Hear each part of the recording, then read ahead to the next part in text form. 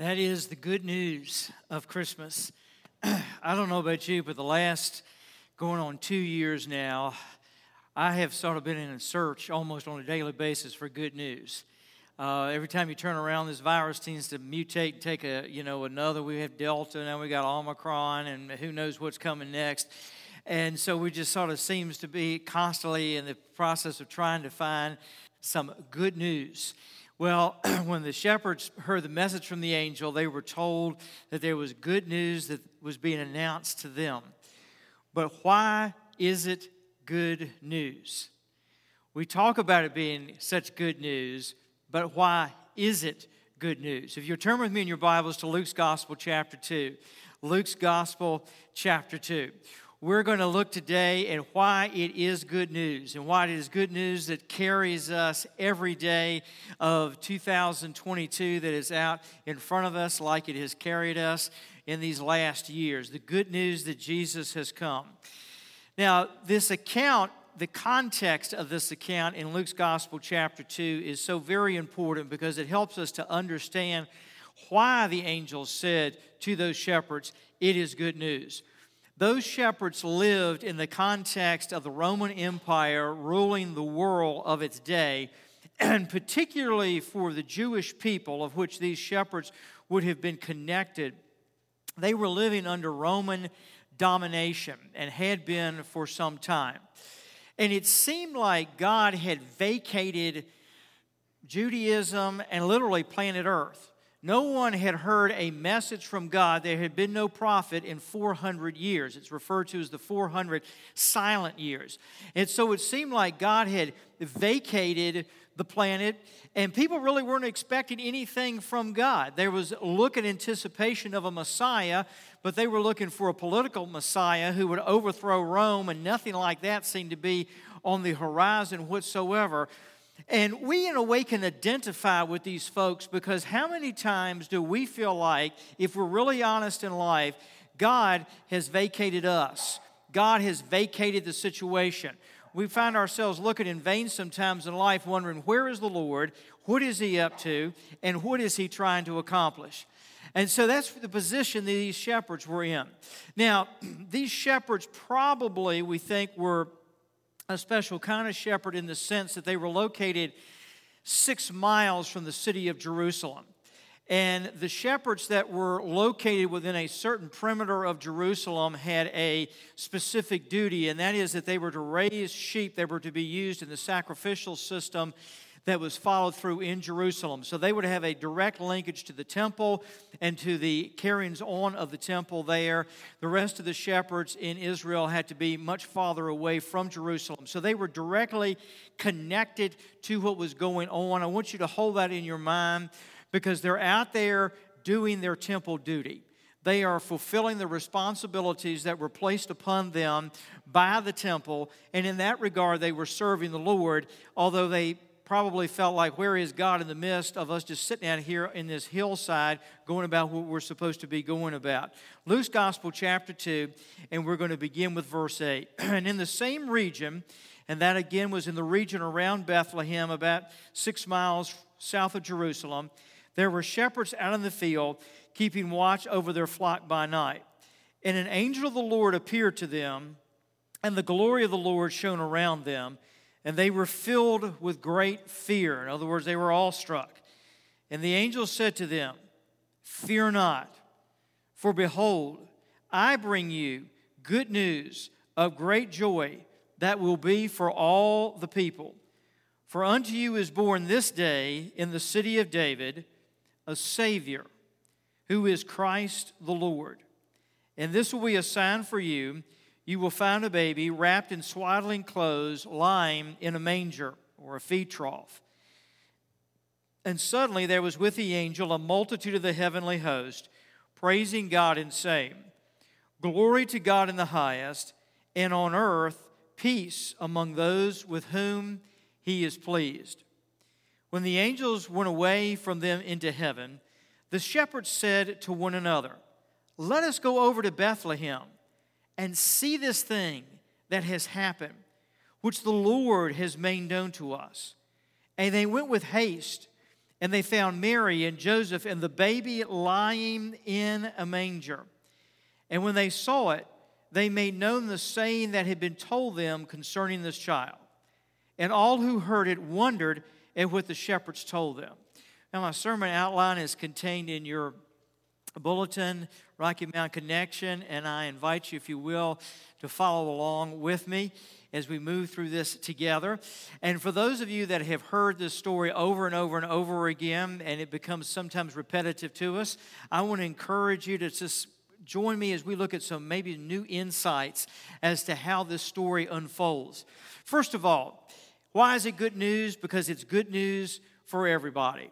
It is good news for everybody. These shepherds were not, of course, religious leaders in their day. They were just common, ordinary folks going about a common, ordinary job. Shepherding, along with fishing and carpentry, were the three major enterprises and ways people had employment in the ancient world at that time. And so these shepherds are just going about what they're doing. They are not necessarily people who have been schooled in issues of theology and knowing the Bible as we know it, the Old Testament well. They were just out there taking care of their sheep at night. Now, as I said to you earlier, these guys we think were probably raising sheep that would have been used in the service of the temple. There was a Jewish rule in those days that their sheep were only allowed to be raised but so close to Jerusalem, and only the sheep that were within a certain area of Jerusalem were to be used for the temple sacrifices. All the other sheep and shepherds had to be much farther away from the city. So these shepherds would have had the specific duty of raising sheep to be used for the temple sacrifices. Now, the reason I want to bring that point out is they were serving the Lord. They were doing what they did best as shepherds, raising sheep, and God came to them at that place, etc. And the significance of that, I think, is simply this. Sometimes when we're serving the Lord, we feel like it's boring, it becomes very mundane, we wonder where God is, etc. But God always sees you when you're doing His work. God always takes notice when you're about following Him, and the Lord will show up when you least expect it. He will speak His good news into your life, and He will let you know that He's not forgotten you, and that He's going to take you and He's going to use you. Where we tend to give up in life and in our walk with the Lord is when we feel like God has given up on us, and God has vacated the scene. But if you're where God's called you, doing what God's called you to do, God has not vacated you. God has not given up on you. God is not walking away from you. God is most in the game when often He seems like He is invisible. It says they're keeping their sheep there at night. They're going about that mundane work of taking care of sheep. Similar to a sailor working on a ship, a mechanic working at his cars, a teacher teaching, whatever you do. God loves to interrupt and show up in places in life where we are simply doing the average, ordinary things that we do every day. And that's where God showed up in their lives. You see, the biggest thing that we sometimes struggle with God is that we underestimate Him. We do not look and live in anticipation of what the Lord is going to do. Instead of getting up every day and saying, Lord, I'm going to live in anticipation of what you're going to do. I'm not going to underestimate your ability to show up, to interrupt, and to work in life. Notice it says that they were living and working out in the fields. God met them where they were. And the whole ministry of Jesus is Jesus walking to people and meeting them where they are in life. Later, it was the disciples down by the seashore. I mean, the Gospels, Matthew, Mark, Luke, and John, are all the stories of Jesus walking into people's lives where they are. We tend, if we're not careful, to lock Him up in certain places like a church sanctuary. But Jesus makes it a habit of walking into where we are in life. I like to call it the divine geography of God's love. The divine geography of God's love. He loves to meet you and I where we are in life. And in this particular case, it was out in the fields. You see, it's not the place of where we are. It's the God who shows up in the place where we are. It's not the place we are, it's God who shows up in the place where we are. And how can He show up in our lives? He has been showing up for the last year and a half in this pandemic in ways maybe we didn't anticipate that God could ever show up. But He's been showing up. He shows up in our loss. He shows up in our fatigue to give us the energy, His energy, to move forward. He shows up in our frustration. And He shows up, yes, in our victories to remind us of who enabled us to have the victory in the first place. So it's good news for everyone. Second, it is good news of the glory of God. Now notice what it says in verse 9. It talks about how the glory of God appeared around them. When it speaks here of the angel that appeared to them and the glory surrounding them, it's something very interesting contained in this. Verse 9, and an angel of the Lord appeared to them. And then it says, the glory of the Lord shone around them, and they were filled with great fear. Now, notice the first part of that verse, an angel of the Lord appeared to them. When we see representations of the angel and the angels appearing to the shepherds, it's always with the angels way up in the sky. All of the Christmas cards you see, everything else, the angels are always up there in the sky. However, the verb there translated appeared to them in the original Greek language is not the idea of something up in the sky. It is rather the idea of an angel standing eye to eye and face to face with them. And so it really is the idea that when the angel appeared to them, he was not up in the sky. The angel was literally standing eye level with them. Just like one human being to another human being, and this angel begins to speak to them. Probably part of the reason they were so scared is because, when you're eye to eye and face to face with an angel, that's really a little bit more intimidating than the angel is way up in the sky. And so they're standing there in front of that angel, and the angel is talking with them and speaking with them and telling them what is happening. And then it says the glory of the Lord shines and envelops and encloses all around them. They are literally baptized in the glory of God. Now, this concept of the glory of God speaks of the majesty of God, the power of God. And it's interesting that God comes to them and reveals Himself first to them in His glory, in His majesty, and in His power. God is trying to say to them, I'm not a weak God with a puny love for you. I am a powerful, majestic God with an awesome, eternal love for you. You see, reason that I believe the Lord spoke to them that way, and what God is trying to say to us is, I love you with a strong, eternal, majestic love, and I love you as a powerful God. I do not love you as some weak God with some puny love. When I was a kid growing up, we used to go to the beach every year down at Nags Head, North Carolina, and I used to always look forward to that. But we also went to a pool there. I grew up in Richmond, and we had this granite pool that we used to go to all during the summer. And I loved to play in the pool. And then in Richmond, you got the James River. And then once a year, we'd go down to the ocean. And man, when I walked up in front of the ocean, it's a whole different ball game than a pool. It is a whole different ball game than a river.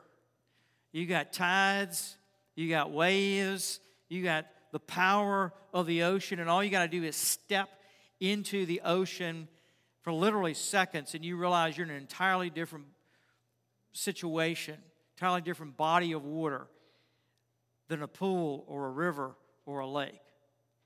I remember one year we went down there and we spent a week, and we came back, and my dad took me on Sunday afternoon after we'd gotten back from Nags Head to the pool, and I walked out there and I got in the pool, and he could read the disappointment on my face, and he smiled and he said, it's a whole different thing than the ocean, isn't it? Let me tell you what I'm trying to drive out here.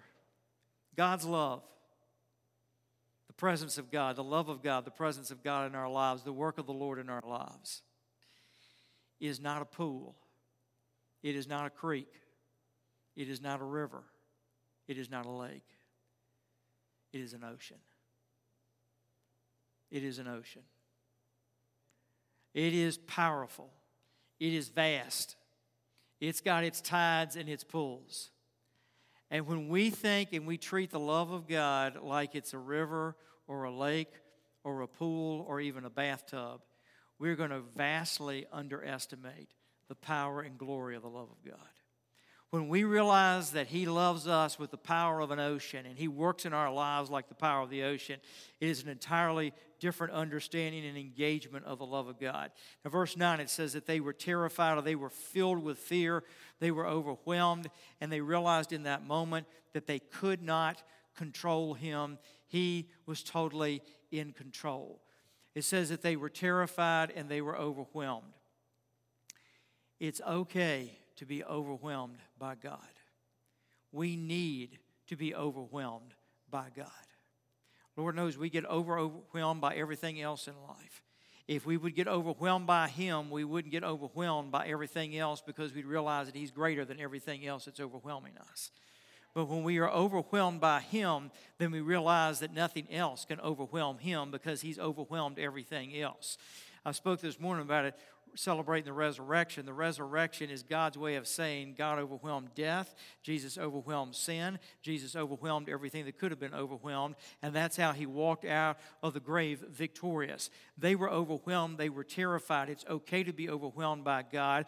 It's even okay on occasions to be terrified by God, because that breeds respect in us for Him. You know, the things and the people in life that we respect the most, we tend to listen to the best. And the more we respect God, the more we will listen to Him and move with what He is saying and doing. When they were terrified, when they were afraid in that moment, they really began to listen to the Lord, and then they moved with what God was doing. And God at times wants to step into our lives and overwhelm us. And even that can be scary, because He's trying to say, you really need to respect me and listen to what I am trying to speak into your life. Now notice their message that they are given by the angel in verse 11. It says, first of all, that unto you a Savior has been born. The word Savior at that time was a word, the two words that he uses here, the angel uses here, Savior and Lord, both of those titles were used at that time exclusively for the Roman emperor. The Roman emperor Caesar was referred to as Savior and Lord. When the early Christians picked up these two titles, Savior and Lord, they knew exactly what they were doing. Because when they said Jesus is Savior and Jesus is Lord, it was a direct affront to the Roman emperor. That's the reason they got in so much trouble. That's the reason so many of them were jailed and martyred, because they said Jesus is our Savior, not Caesar. Jesus is our Savior and Lord, not the Roman emperor. And so the angel is directly taking the language of the emperor and he is using it, and by so doing, what this angel is saying to them is this: Jesus is greater than Caesar. And Jesus has no one any greater than him, including the Roman emperor. Because for them, the emperor of Rome would have been considered the Savior, the Lord, the greatest one they could have known. And he's saying there's none greater than the Lord Jesus Christ. That's the reason he's Savior. That's the reason he is Lord. We're going to take Caesar's titles, the greatest titles that you guys know, and we're going to apply them exclusively to the Lord Jesus Christ. Now, the term Savior means deliverer. And Jesus is announced here as a Savior because he is a deliverer and because we need deliverance. And Jesus took on a body like you and I because he is the all-sufficient deliverer. Now, why do we need a deliverer? Because we got a sin problem, which means we got a guilt problem, which means we got the results of the sin and the guilt problem. And the results of the sin and the guilt problem is separation from God. And that separation from God because of our sin and our guilt means that God's requirements have to be met. His requirements of having to judge sin, his requirements of sin having to be condemned, his requirements of punishment having to be exacted because of our sin. And the Lord Jesus Christ came to meet all those requirements. He is Savior, first of all, because number one, he stood in our place. On the cross, he took our place. Second, he turned away the wrath of God from us. Let me explain it this way. When God looks upon sin, He is repulsed by it. His whole being, because it is absolute and pure righteousness, has to respond to it. It's called the wrath of God. He is repulsed by our sin. He is allergic to our sin. He has to turn from our sin. He has to go in the opposite direction of our sin. This is the best illustration I can give, and it's sort of a stupid, crazy illustration, but just bear with me. Years ago, when I had my first home, and I was such a great homeowner, I had this bag of dog food that somebody gave me. Cat food. I had this cat, and I took the cat food, and for some dumb reason, I put it in the basement and stuck it up against the wall and forgot about it. And this went on for like 2 or 3 years. It sat over there. Well, unbeknownst to me, flies got into it. And you know what happens when flies get into stuff? They like to have larvae. And I began to notice after a while that the basement was beginning to smell funny. And I couldn't understand why the basement was smelling funny. And then the den next to the basement began to smell funny. So I decided that after a while, I needed to go and investigate where the smell was coming from. So I traced it into the basement, and then I traced it to this corner where I put this cat food. And when I opened the cat food, it was filled with worms, and I mean, you talk about it was nasty. Hope y'all didn't have a lot of breakfast this morning. And I literally began to gag. It smelled so bad. So the first thing I did was I got the mess as best if I could, sucked in air so I wouldn't have to breathe, went out in the backyard and threw it back into this creek in the backyard of the house so that I wouldn't have to smell it anymore, see it. I mean, I just could not handle it because my response to it was totally one of, man, I can't tolerate this in my presence and in the house. I got to get rid of this stuff. That is a picture of the way God has to respond to our sin. His whole system responds to our sin by saying, I cannot tolerate this in my presence. It's called the wrath of God. And what Jesus did on the cross for us is that He turned away the wrath of God from us because He took it on Himself. He took the wrath of God so that we would not have to. He bore our sin. The Bible says that He became sin for us who knew no sin, that we might be accepted by Him. He satisfied God's requirements, and He met the greatest need in our lives. Our greatest need is to be reconciled to God, to be able to be in a close, growing relationship with the Lord. And Jesus on the cross made that possible. That's why He is the deliverer. Now, what we got to be careful about is false saviors in our culture today. Because false saviors teach us this, that we have a false deliverance that we need. That we need to be delivered from being unpopular to being popular. That we need to be delivered from being poor to being rich. That we need to be delivered from not having attention to getting all the attention in the world. That we need to be delivered from not having what we want to a total focus on ourselves. It's called drama in many cases, where we try to get the eye on ourselves. Those are the false saviors out there that tell us we need a false deliverance. The deliverance we need is from ourselves to the Lord Jesus Christ. The deliverance we need is from the wrath of God we deserve to His acceptance and love by looking unto the Lord Jesus. Now, what is the good news? It says that He is the Savior, He is the deliverer, and then notice how it describes Him. He is Christ the Lord. The idea is that He is anointed. Jesus is empowered by God. He is going to be empowered by God to serve in 3 major capacities. I've got these in your notes. I'd love for you to write them down. If you wrap your heart and your mind around Jesus functioning in these 3 ways, you will go a long, long, long ways to understanding how Jesus works in our lives. First of all, He was anointed as Christ the Lord. First place Jesus serves as is His prophet. Now, the prophet in the Old Testament had this responsibility. He was to bring God's message to the people. And the prophet brought God's message in 3 ways. Number 1, he taught God's message to the people. Number 2, he predicted what God was going to do. And number 3, he worked miracles. So the prophet in the Old Testament context taught the message of God, predicted the message of God, and performed miracles. Jesus does and did all 3. But follow me on this. Jesus did not just teach the message of God. He doesn't just relay God's message. Jesus is God's message to us. He is the message of God to us.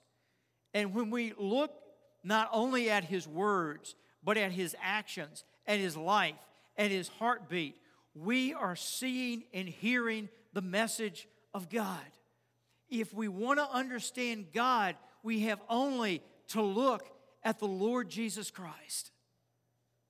Now, He did that by teaching, by living, by touching, by healing, by raising the dead. He does that every day in the way He works in our lives as God's prophet. He predicts what's going to happen, and He is a miracle worker in what He does and how He does it. But oh, follow me on this. Jesus will spend eternity revealing the Father God to us because the Father God takes eternity to reveal. He is so great and awesome. Heaven is going to be primarily about the Father being revealed to us through the Son for eternity, and our response is worshiping Him. Because that's how great God is. He's the prophet. Second, in the Old Testament, there was the role, the place of the priest. The priest's job was to connect people to God. The prophet brought the message. The priest connected people to God. And the priest's job was to transact with God on a person's behalf. In other words, the priest in the Old Testament system would go into the presence of God, and they would represent the people before God. And there, before God, they would connect God to the people. And they did that in two ways. They did that, number one, by offering sacrifices. So constantly you see the priest bringing and offering a sacrifice to God on behalf of the people, on behalf of their sin, to connect them with God. The second thing that the priest would do is that they would intercede in the presence of God on behalf of the people. In other words, they would take the people's needs, their problems, heartaches, sin, the whole bit, and they would stand in between God and the people, and they would begin to pray on behalf of the people. And they, again, were forming that connection between God and the people. How about Jesus? He is our great high priest. How is He our great high priest? Two key ways. Number one, He presented a sacrifice before God to connect us to God, and that sacrifice was His death on the cross. Jesus presented Himself as both priest and sacrifice. So when Jesus stood in the presence of God as our priest, He said, "This is the sacrifice of my body and my life and my blood on behalf of us, on behalf of our sin." Second, He makes intercession for us. He stands in the presence of the Lord, and He prays for us, and He prays on our behalf, and He opens the door, and He opens the way for you and I to be in the presence of God and to talk to the Lord and to pray. He makes intercession for us. I don't have time to elaborate it this morning, but I can't stress it enough, folks. You and I are not alone when we pray. Jesus is interceding for us. He is praying for us. He strengthens our prayers. He takes them into the presence of God. Yes, we are weak and inadequate prayers, but we pray with and alongside of and in the wake of the Son of God, who's the greatest intercessor in prayer there's ever been. So when you and I pray, don't feel like you're praying alone. We're praying in alignment with His intercession. He's opened the door. He's made the way. We go in His name. He is our intercessor. Finally, prophet, priest, third, is king. Jesus rules, and He rules as the Lamb of God. He is often most at work when He seems invisible. He rules as the king, and He will rule to completion. In other words, He will rule till He has fully completed His rule, which is for eternity. Which means as we relate to Him, we have to relate to Him as our King, as the one who rules us. Now follow this. I talked about Him being prophet. I talked about Him being priest. Now I've talked about Him being king. The only way that I really am able to encounter and tap into Him being prophet, bringing His message to me, And the only way that I can know and understand Him as priest, interceding on my behalf, is if He's my King. We miss His prophetic ministry. We miss His message if He's not our King. We miss Him as priest, connecting us to God, if He's not our King. Notice what the shepherds did. It says that they went and said, we got to see what God's doing. It became good news to them when they went and they saw what God was doing. And it becomes good news to us when we go and we see what He's doing as our prophet, our priest, and our King. Let's pray. Jesus, thank You that You've come to us as prophet and priest and King. Jesus, we honor You, we bless You, and we praise You this day. And Lord, thank You for the good news of Jesus. And Lord, help us not to miss that good news, but to realize how much we need You as our deliverer. Just a moment, we're going to sing, and I just invite you to worship Him this morning as we sing. And for those that are joining us through the internet, I invite you as you listen, if you haven't given your life to Him, to say, yes, I want to. If you're here and you haven't given your life to Him, say, Jesus, I want to give my life to You. I want to know You as my deliverer, as my Savior. I invite you to come. We'd love to pray with you about making the most important decision you can make in life. Let's sing and let's worship Him as our Savior and our Lord.